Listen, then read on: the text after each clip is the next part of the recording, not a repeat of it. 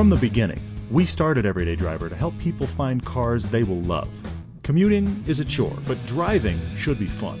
If you like to drive, then there are cars where your budget, needs, and fun all intersect, and we want to help you find them. I'm Paul. I'm Todd, and this is the Everyday Driver Car Debate.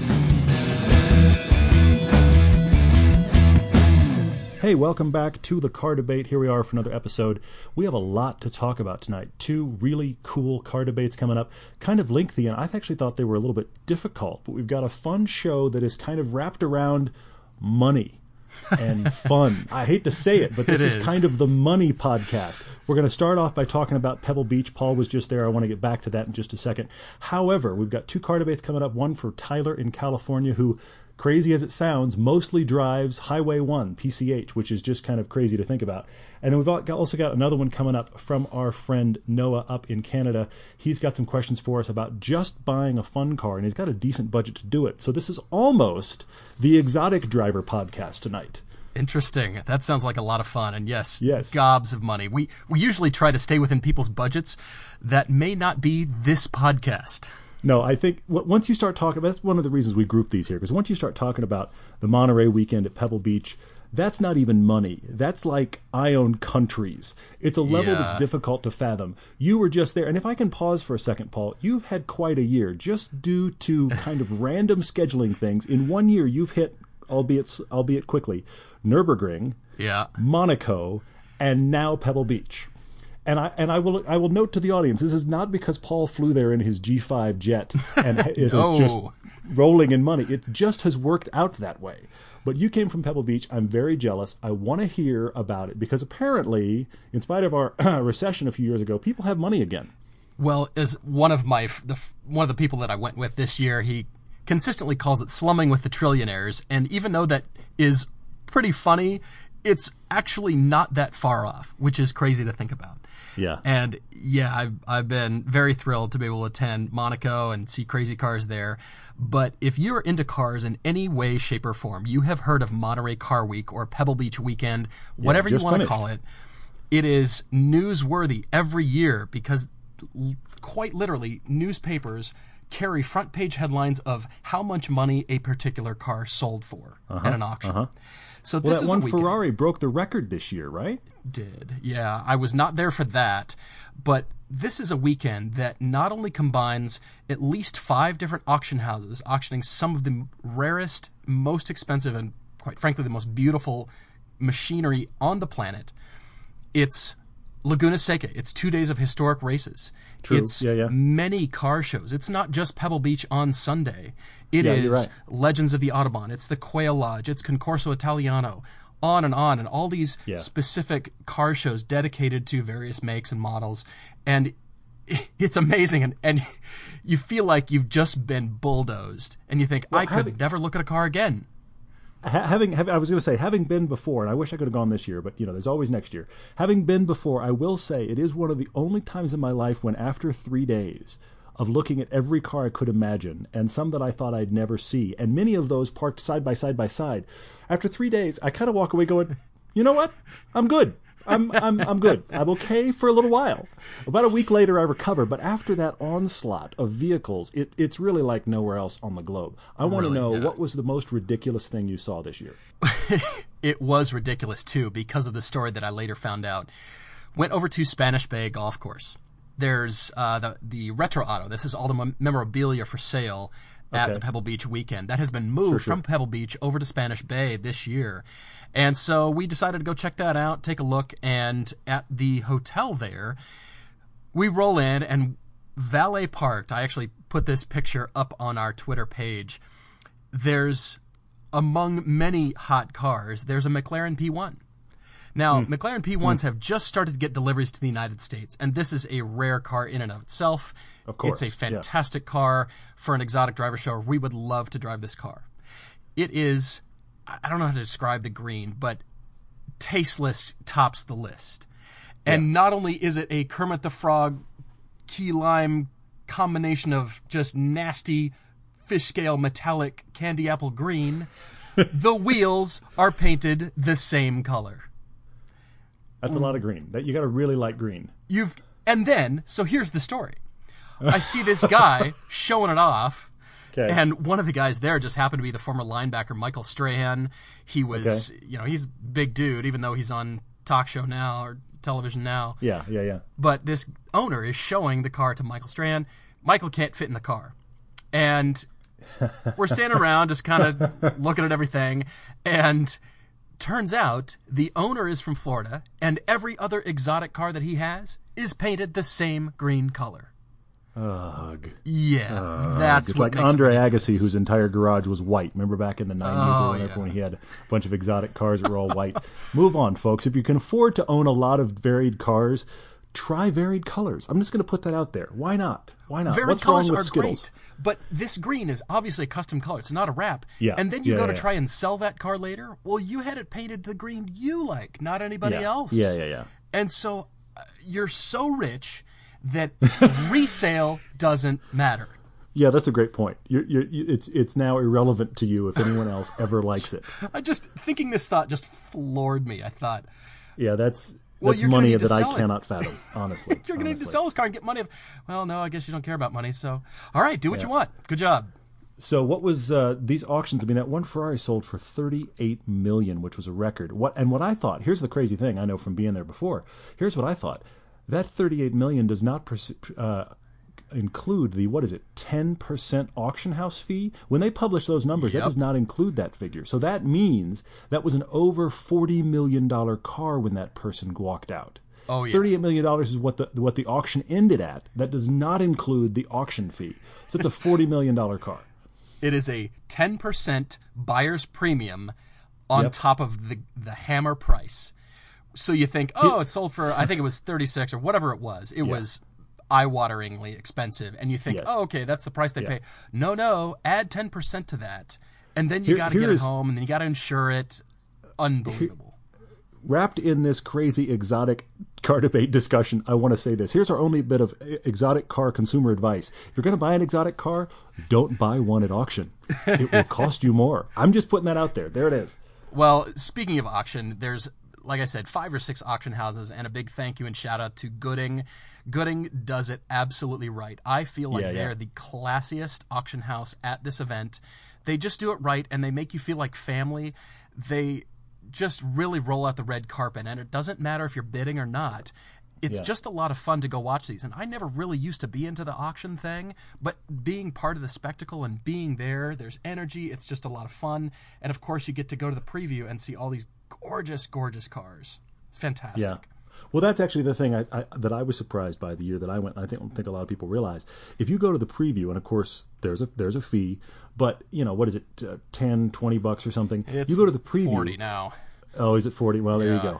Hey, the recession is gone. We now all have money apparently. wrapped But that anyway, up. but if you pay to go to the preview, I personally, as a car geek who can't fathom tens of millions of dollars for anything. But the fact that if you go to the preview, they treat everybody the same. You can really get in do. these cars that they're going to auction the next day. You can climb in them. You can walk around them. I mean, please don't come in drunk. But short of that, you can walk around and actually interact with these cars that are about to sell for tens of millions of dollars. I mean, frankly, that Ferrari was probably one of the ones up on a pedestal you couldn't get to. But by and large, you can get into all these cars. And that really was kind of the highlight for me of the auctions, was actually knowing I'd been in and around this car, and now I'm seeing it roll across. And then the money starts to get to that place where it just, for me personally, becomes white noise, where it figures that I cannot fathom to the point that it just becomes a drone. I'm like, you've got to be kidding me. It's fascinating. And just the spectacle of it all. There are quite literally owners who fly into Monterey Airport in their private jet, but there's a trailer that has been driven for them because they might go to the auction and fill it full of cars they bought. But on that trailer is the Ferrari they might drive around Carmel for the weekend. It's staggering. You've not seen money like this. And just for the fun of it, you think to yourself, wait a minute, was I sick the day they handed out Ferraris? Because Seriously. I missed the sign-up sheet. Where was it? What was Seriously, I doing? yeah. Fantastic. And I honestly have to be honest with you, Paul. I have a love-hate relationship with going, because on one level I'm amazed by the spectacle of it. On another level, I'm a little bit disgusted. It's at a level that I so cannot fathom. It is so even out of my awareness that I start to go, okay, this is starting to make me just a tiny bit sick to my stomach. There is good news in this for us, though. There is good news, and that is, for all of you listening and for us, because it's thrilling, we actually know a few owners that are operating at this Let's Go to Pebble Beach level now, a few of whom are fans of the show and have very interesting garages. That is good news. That is worth going to Monterey for. And I love, thank you to those guys, if any of you are listening. I love that those guys, you've seen some of their cars in the show, and we'll probably see others in the future. We do have a few friends now that operate at this level, which is a good thing because we certainly do not. Well, those are some of the garages we want to share with our viewers and share with you. We're looking forward to that. We're still working on a few things, but just know that that is in the works, and these guys have some fun toys. So we like to make friends. I want to make one little teaser. I don't want to get into the car too much, but I want to make one little teaser, and then I think we got to move on to the car debates.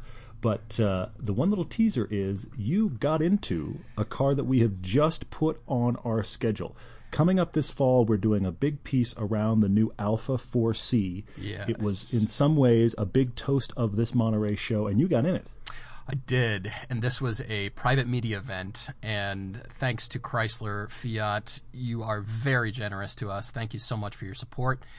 Yes, this event was not open to the public. It was just a little taste, and I got to get in it for about a 45-minute drive, and that's all I will say about that car. But I will acknowledge 45 minutes sounds like a lot. You did about half of that in Carmel traffic, which is as bad a stop-and-go as you will ever see. The only good thing about that stop-and-go traffic is that the cars in front of you and behind stuck with you in traffic are all gorgeous. That's the only reason that commute is decent. Otherwise, there's a lot of sitting still in Carmel when you're driving a car. But we're very excited to confirm we have a 4C in our schedule for later in the year that's going to be awesome. Yep. But I think we should leave the world of ridiculous money and Pebble Beach. We should move on to our car debates. First, I want to talk about, because it relates, Tyler in California, who has said to us that he doesn't really commute. He commutes with public transit. Mm-hmm. He wants a car that can be fun, because most of the driving he does, you're going to love this, because I got to be honest with you, Tyler, I am jealous. Most of his driving is occasional errands, but a lot of it is multiple length, like long-distance road trips up and down Highway 1. This is what he does for fun. He goes camping, he goes driving Highway 1, and he's like, okay, guys, what car should I get? And I'm thinking, this is your driving experience? I mean, that's just about only do the good stuff there. And I'm thrilled for you, Tyler, but I'm also sitting here very jealous. Bravo, Tyler. You have written in and told us you're currently driving a 2011 BMW 335 diesel. And also a little bit of jealousy there. You took delivery of it, their BMW European delivery program, which I have heard nothing but good things about. That's where you go to Europe, pick your car up at the factory, and instantly take it on the Autobahn. Then you can ship it back to America and, take a little vacation. Fantastic. So that's just an unbelievable way to buy a car. Yeah, agreed. Fantastic. And yes, you've written in and saying that this is starting to be a car that's finding its way into the shop a little bit more.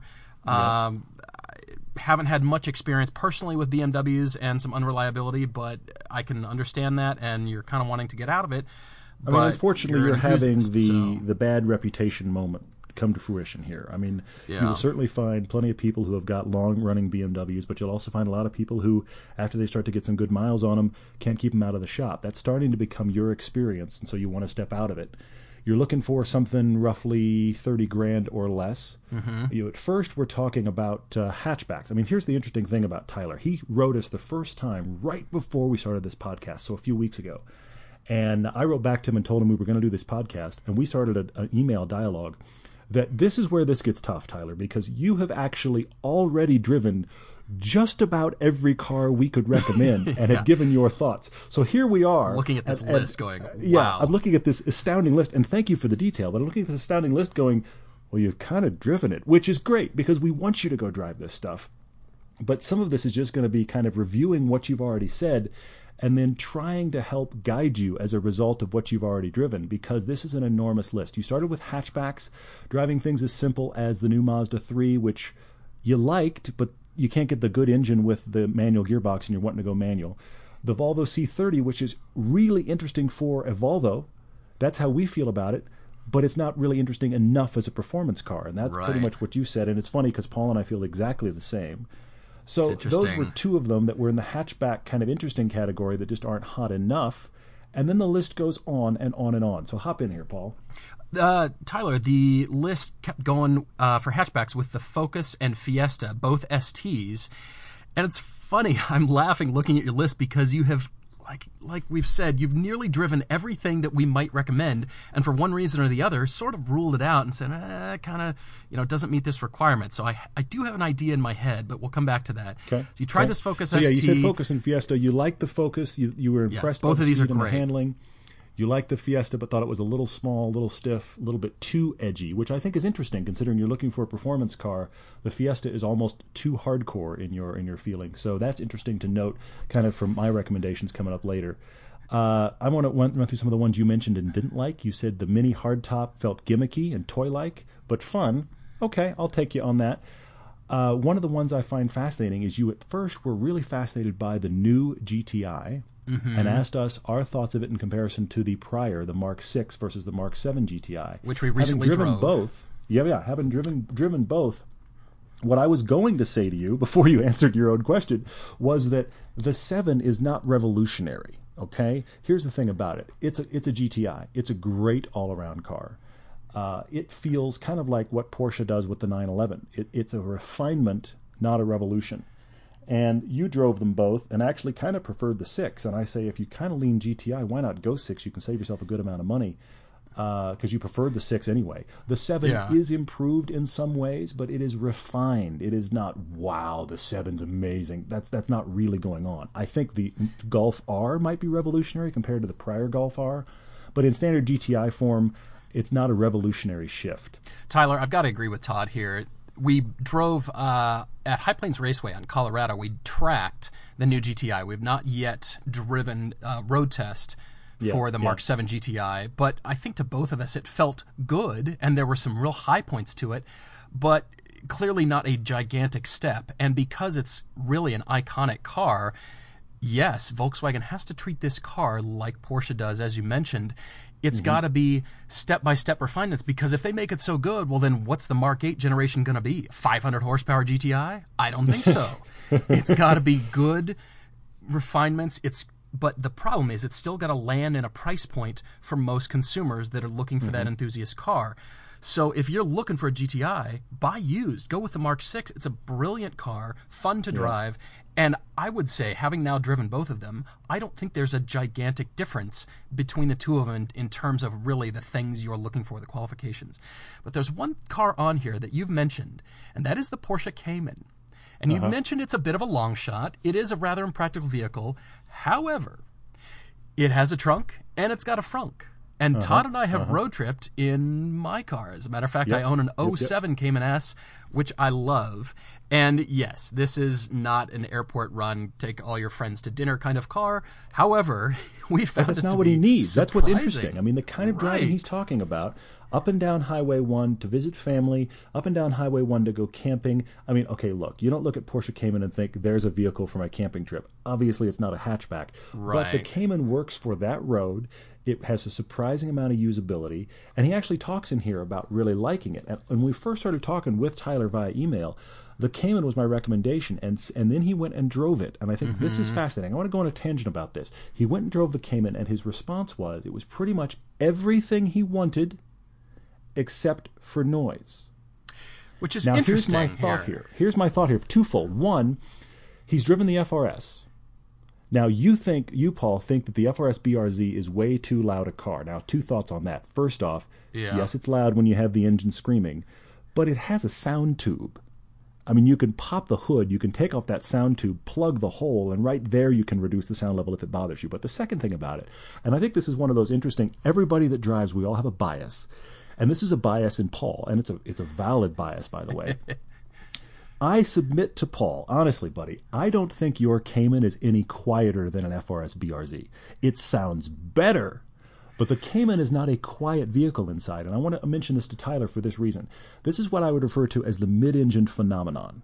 Because I think we as drivers generally, we're so conditioned to a front-engine car and having that noise not only out front, but having all of the sound deadening between us and that engine. With the firewall, with the placement of it, there's so much sound that is deadened out. I mean, this is the reason, let's be honest, BMW is now piping the sound in digitally, because all of that sound baffling gets in the way of you hearing the engine note.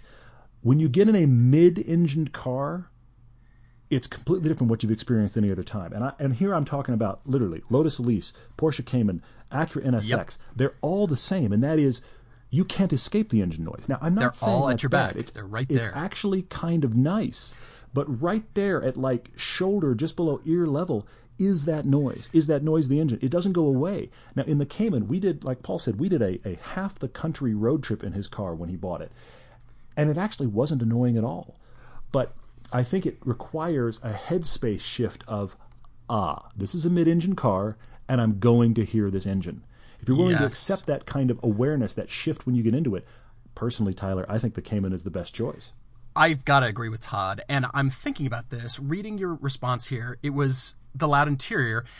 I think, for me, this falls in the category of reasons to own a supercar. Now, the Cayman is not a supercar, but in supercars, there's little quirks about them that you just accept because you love the car so much. Back in the 80s, it was the wheel well, Countachs, and cars that were very low slung.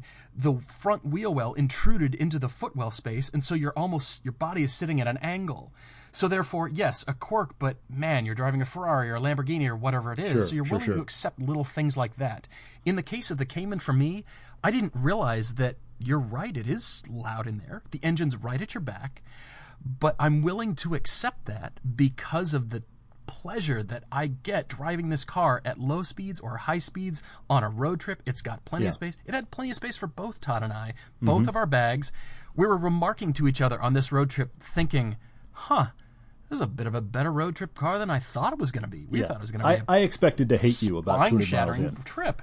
Yeah, I expected to hate you about 200 miles in. And in a Lotus Elise, as much as I love it, 200 miles in, I would have wanted to hate you. Yeah. But this car, honestly, 3 days worth of driving we did, and it was great. It was fantastic. It really was. And I never thought, wow, this car is just loud.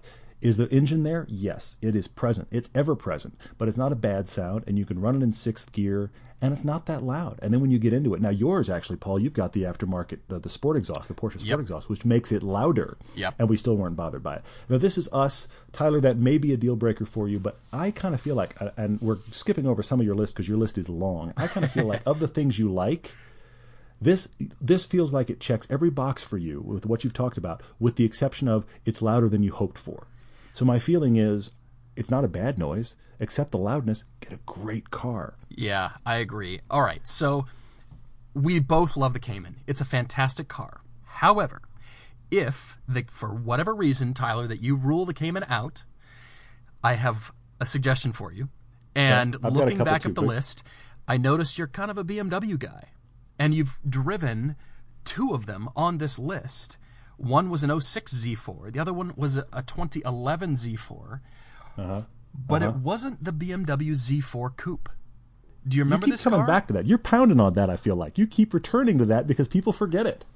I forgot about this car, and I'm thinking, here's what you wrapped up with, that Tyler wrapped up with. Something that feels mechanical, driving experience of the Cayman, with the refinement, safety standards of a modern car, and in a practical form factor like a hatchback.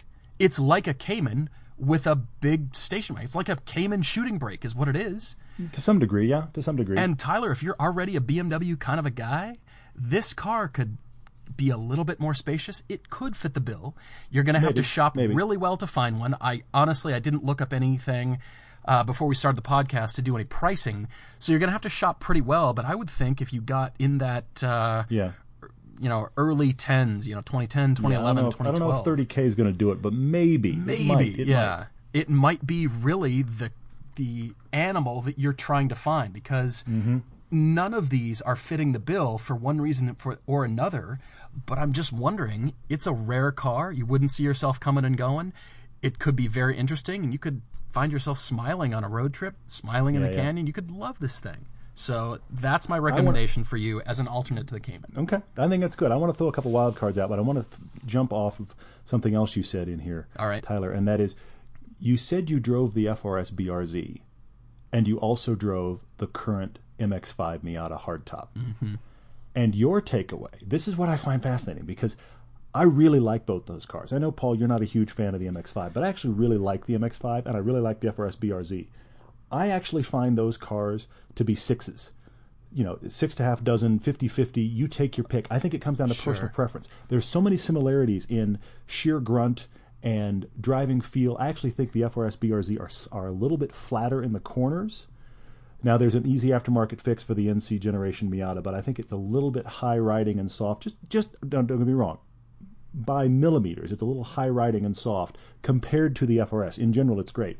Both those cars are underappreciated because they are underpowered and great drivers' cars. What I find fascinating, you drove both, thought the Miata was fantastic, thought the FRS was disappointing. This to me just speaks to how personal preferences, how cars just speak to you personally for whatever reason, for whatever inexplicable way, because I feel the opposite. I really like the MX-5.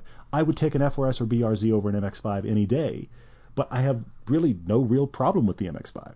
I also find it funny you like the MX-5 so much, considering it is probably the least usable vehicle you have driven on your enormous list. And there was nothing negative about it here.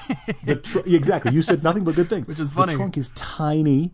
The hardtop's very usable. The trunk is tiny. It's not powerful.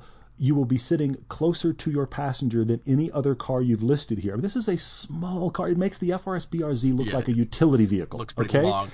Yeah, so you've got a couple wild cards you were going to suggest here? Yeah, so part of me just says, based on what you've said here, get the MX-5. Why not? You would have a lot of fun with it. Great gas mileage. If that can serve your needs, awesome. But I have a completely bizarre wild card. All right, I'm very curious. C6 Corvette. Really? C6? Surprising. Well, I mean, look, the C7 is a far better car. Obviously, it's a far, far better car. But $30,000, you can't touch one. That's true, but Tyler's not older than 60, and he doesn't have his chest hair sticking out of his shirt with gold chains and an 80s cell phone to drive around with. So I'm not sure he's the target market. Yeah, look, I don't think it's a perfect match. Again, this is a wild card, but let's be honest. The back hatch of a Vette, if you don't know this already, here's the thing about a Vette. The back hatch of a Vette is cavernous. You could go camping in that car and never think twice. It's got a really good amount of power. Strange. Yeah, exactly. Here I am camping in my Corvette. It's got a good amount of power when you want to be goofy, but at the same time, you put it in 6th gear, it gets good gas mileage. It's a decent cruiser vehicle. Now, I'm not in love with it. It is a wild card out there. I'm just saying, you're driving a lot of stuff. Why not drive that? It is going to be a different size than everything else we're talking about, but I'm just thinking wild card, what's out of the box? You've driven a lot of stuff. At the very least, it would provide perspective to the rest of your list, Tyler. So for that reason, drive it. On the other hand, I think you're required to drive it at about 55, 60 miles an hour in the third lane. So, Camrys are passing you at 90, and I go, oh, Corvette, that looks cool. Yep, old guy. So, hey, stereotypes exist for a reason. The C7 is so good, I have to kind of come to the defense of the Vette, because it wasn't a bad car. It just wasn't a car that excited me. And now in the C7, it's a great car. I have to acknowledge. All right, we Tyler, should move drive on. it. We should move on.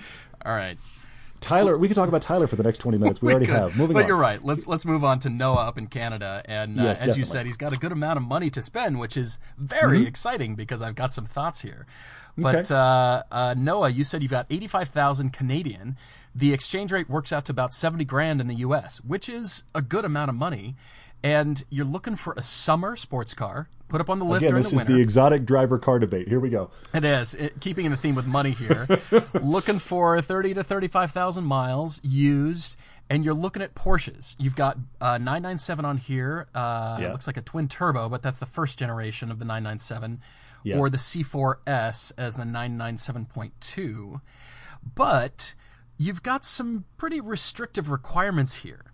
You like manual. Yep.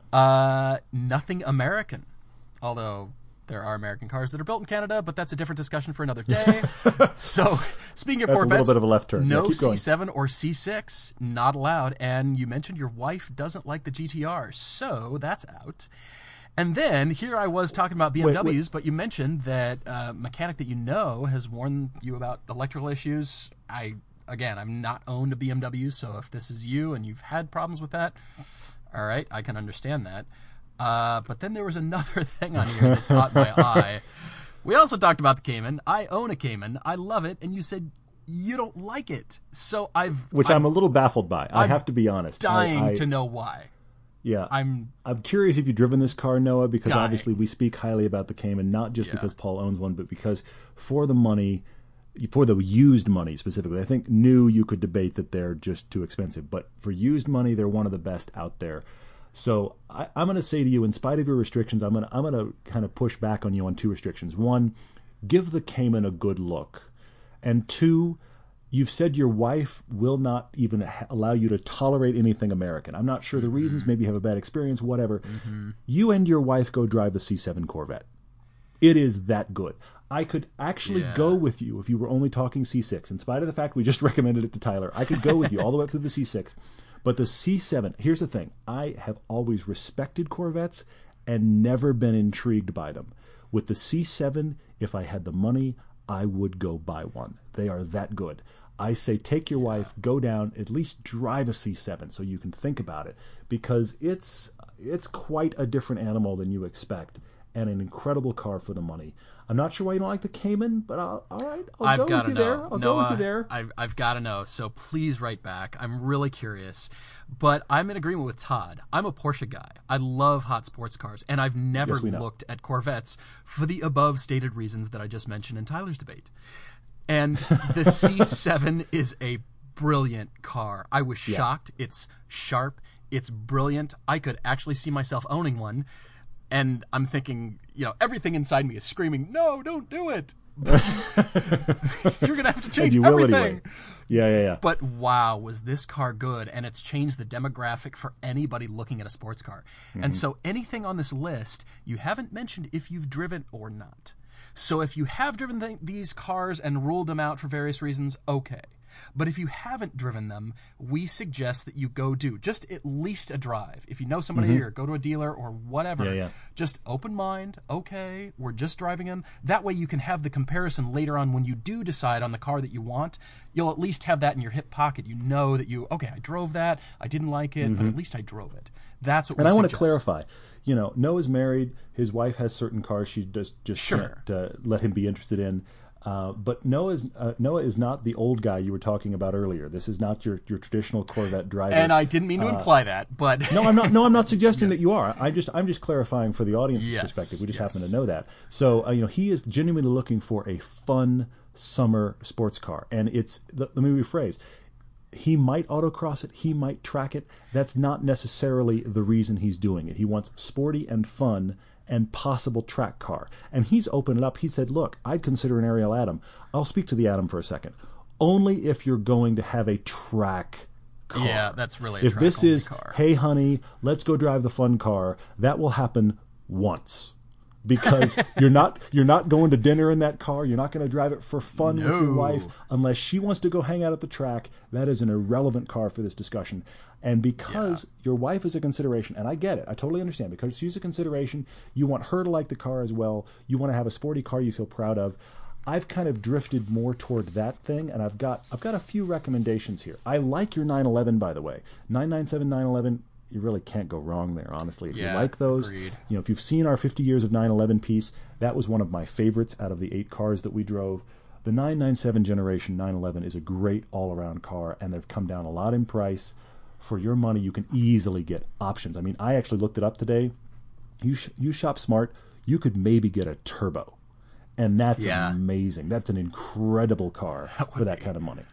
Yeah, Noah, there's a bit of a twist, audience, that Noah threw in, and that is a list of cars that can and cannot be imported into Canada for various vehicle safety reasons, for various governmental restriction reasons. So I thought of a few, and then, nope, that's not on the list. Shoot. All right, so I've got to go back. But I did come up with 3. Okay. And I want to suggest these. They are all mid-engine cars. Okay. I got a couple, too, so go. I'm curious if we overlap. Yeah, that'd be interesting. The twist is, Noah, you said you might want to do some autocrossing, and I'm not sure that any of these are good for that, so keep that in mind. These cars will fit everything else, I feel like, but for the autocross, I've got a wild card for the autocrossing. Okay. But first up, you mentioned no Lotuses. Not true. Canada does allow the 1999 to 2004 Lotus Esprit V8. That could be an interesting car. I'll go you another one. I don't know how they got there, but I actually looked up cars for sale in Canada. You know what you could get, Noah? Is an Evora. I don't know what happens to get them in the country, but they're there and they're for sale. Lotus Evora all day long. You'd have to go used at that price, I believe. I'm not. I think Yeah. These are all used. Yeah, definitely. US. Definitely. But yeah. No. But they're there. I mean, I actually got curious, and I looked it up, and there's Evoras for sale used in Canada. So they're there. Go buy one. Well, Todd, you've driven the Evora Supercharged, yes? I know you've driven the regular engine. I've driven standard and supercharged. Okay, and, yes. It's a great car. The only downside to it is, and this is a Lotus reality, it's not a great gearbox. It's a little bit of a slow manual gearbox. That is kind of the only strike against it. Handling is fantastic. The supercharged, yes, is better than the standard, but even in the standard form, this is not a slow car. This is not a boring car, and there's not very many of them. You could get an Evora for the money. I mean, I like what your suggestion is, Paul, but I looked up Evoras because I was like, really, no Evoras? And yes, they're there. Interesting. I bet you could autocross that thing, and you would be unique. It's a Lotus. It's going to handle well. That's really interesting. All right. It's a better track car than autocross car. I mean, you want to stretch its legs a bit. I just can't imagine the tightness of a autocross, but it would be fun and everything else. Keep going. I like that choice. All right, I'll keep going. It seemed to me that the restrictions, when I looked these up, it seemed to be 1999 and newer. That may be the case across the board, but these other two, I would suggest 1999 and newer, Acura NSX, and probably in Canada it might be the Honda. But we drove that car and super impressed. You wouldn't have to spend $70,000 actually, but for no. 03 to 05, something really a lot newer in top condition. Yeah. That is kind of a track car. Wow. I think that would be a brilliant choice. Mid-engine. Great across the board. It's a Honda engine. I think you'd have a lot of fun, and it would fit every category on here. I think you could autocross an NSX, as a matter of fact. Hysterical, because that's also on my list. So awesome. We've hit two very close to each other. Yeah, I think the NSX may be the most versatile car because you could track it, you could autocross it. It's small enough, it's reliable enough. It's a Honda. It's great. You could also clean it up and go to the nicest restaurant in town, and I guarantee you the valets are going to consider, should we park this car out front? It's unique. It's sexy. NSX would be a great choice. I threw the, I don't know, you have to shop smart, but I threw the original, like 08, 09 Audi R8 in here. Ooh. The V8. You'd have to shop smart. I think you'd barely make it, but you could maybe find an R8. That's a great choice. The price, I don't know if they've come down quite 70, maybe a higher mileage example, maybe, but then, shop well, and you could have yourself the V8, which is fine for both Todd and I. We didn't mind it one bit. It's got plenty of power, and it's a little bit lighter. So, and we have tracked that car. That's not really an autocross car, but you could track that car. I mean, the one that we drove had been beaten to the ground by journalists and still was a fantastic track car. You could track that car if you wanted to get actually out on a racetrack. And I'm going to mention one that is even farther toward GT cars and a little less track, though, that I know you could get. Aston Martin Vantage, the V8 stick shift. That's not really a track car. That's not really an autocross car either. No. Though I would love for you to buy it. Please. You know what? Just buy the Vantage and go autocross it. I just want to see that photo. I really do. I want you to be the guy that shows up at the autocross and goes, yep, I brought a Vantage. That's awesome. But there is a deep, rich history of Aston Martin racing, so you're not wrong for autocrossing this thing. I think that's not an overly reliable choice, I'll be honest. I think one of the reasons those cars have dropped so much in value is because they're not that much fun to own. It's funny financially. It's funny you bring that up. Hey, I actually talked to a guy today who said, I was driving my fun car and I put it on launch control and I grenaded my transmission. I said, oh, I'm so sorry to hear that. I said, what do you drive? What's your fun car? He said, 09 Aston Martin Vantage. Oh, no. Yeah, all bad. He said, if my mechanic says it's going to be $25,000, so maybe not the Vantage. But here, I feel like my top three for you. You know what? Here's the other random wild card. I don't know if they're in Canada yet. Go drive the Alpha 4C. Oh, yes. We haven't had the chance to ring it out yet properly to speak on it at length, but I think you should at least drive it. I think your 997, 911s are a good choice. I think the NSX is a good choice. I think the R8 is a good choice. That's my top three for you, with the 4C as a wild card. Noah, I've got one last suggestion and a wild card for you. My last suggestion is welcome to Ferrari. The 1999 to 2005 Ferrari 360 Modena with a 6-speed manual transmission. Maybe it was a 5-speed. I could be wrong. Anyway, I know it came with a manual. I don't know Pretty about sure it's 6. autocrossing that thing, but man, you would be distinctive. They have dropped in price. Yeah, I have yeah. done my research, and you can find those things. You'd have to really shop hard for manual transmission. That's really when Ferrari was introducing the F1 electrohydraulic transmission. That'd be almost a However, needle in a haystack find. But wow, exclusive, fun, amazing car to drive. It's a summer toy, and that could be a whole heck of a lot of fun. I would say ownership cost-wise, I would recommend the Evora to you over the 360. Well, but yeah, 360 is awesome. Yeah. All right, and I'll leave you with my wild card, Noah, and that is, for this kind of money, what about 2 cars? I don't know what your garage space is like, but generally when I think autocrossing, I think Honda S2000. Well, you can pick those up cheap and beat on them for an autocross and still own something else. You could pick one up for $20,000 or less and then own something else. And so my thoughts went to an S2000 and a Nissan 370Z or some sort of combination that you get, more of your GT car and more of something you can beat on at an autocross for that kind of money.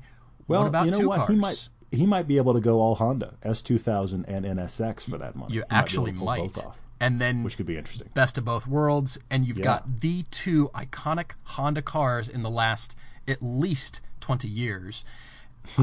Wow, that could be quite a garage. If you do that, Noah, please send photos. I'd be very and bravo, curious. By the way, and we may have to take a road trip to Canada. No, I'm sorry. Anyway, we really, really, really must move on because these are getting longer. Yes, every time they we do are. one. I've noticed. But thank you guys for listening. These have been rather detailed this evening, and we have been hanging out in the money this evening with Pebble Beach and 2 fun car debates. We'd love to hear what you guys end up with. Thank you, all of you, for listening. I do want to remind you that, hey, we started as a video show. We are mainly a video show. So if you are not subscribed on the YouTube channel, please be there. That is our main reason for existing. We're trying very hard to make high quality, looks like TV stuff for no money. We're doing it very cheaply, but we're shooting for very high-end stuff. Many of you love that about the show, so please stick with us. Please pass it on and share it. You can share us, find us anywhere. It is Everyday Driver on Twitter. It is Everyday Driver on Facebook. Some of the Monterey cars I posted on the Twitter feed this weekend. Please write to us on Facebook so you can see a few luscious items on there. That was a lot of fun. So, yes, write into the email address, which is everydayDriverTV@gmail.com. Yes. Write to We'd us love to there hear your well. car debates.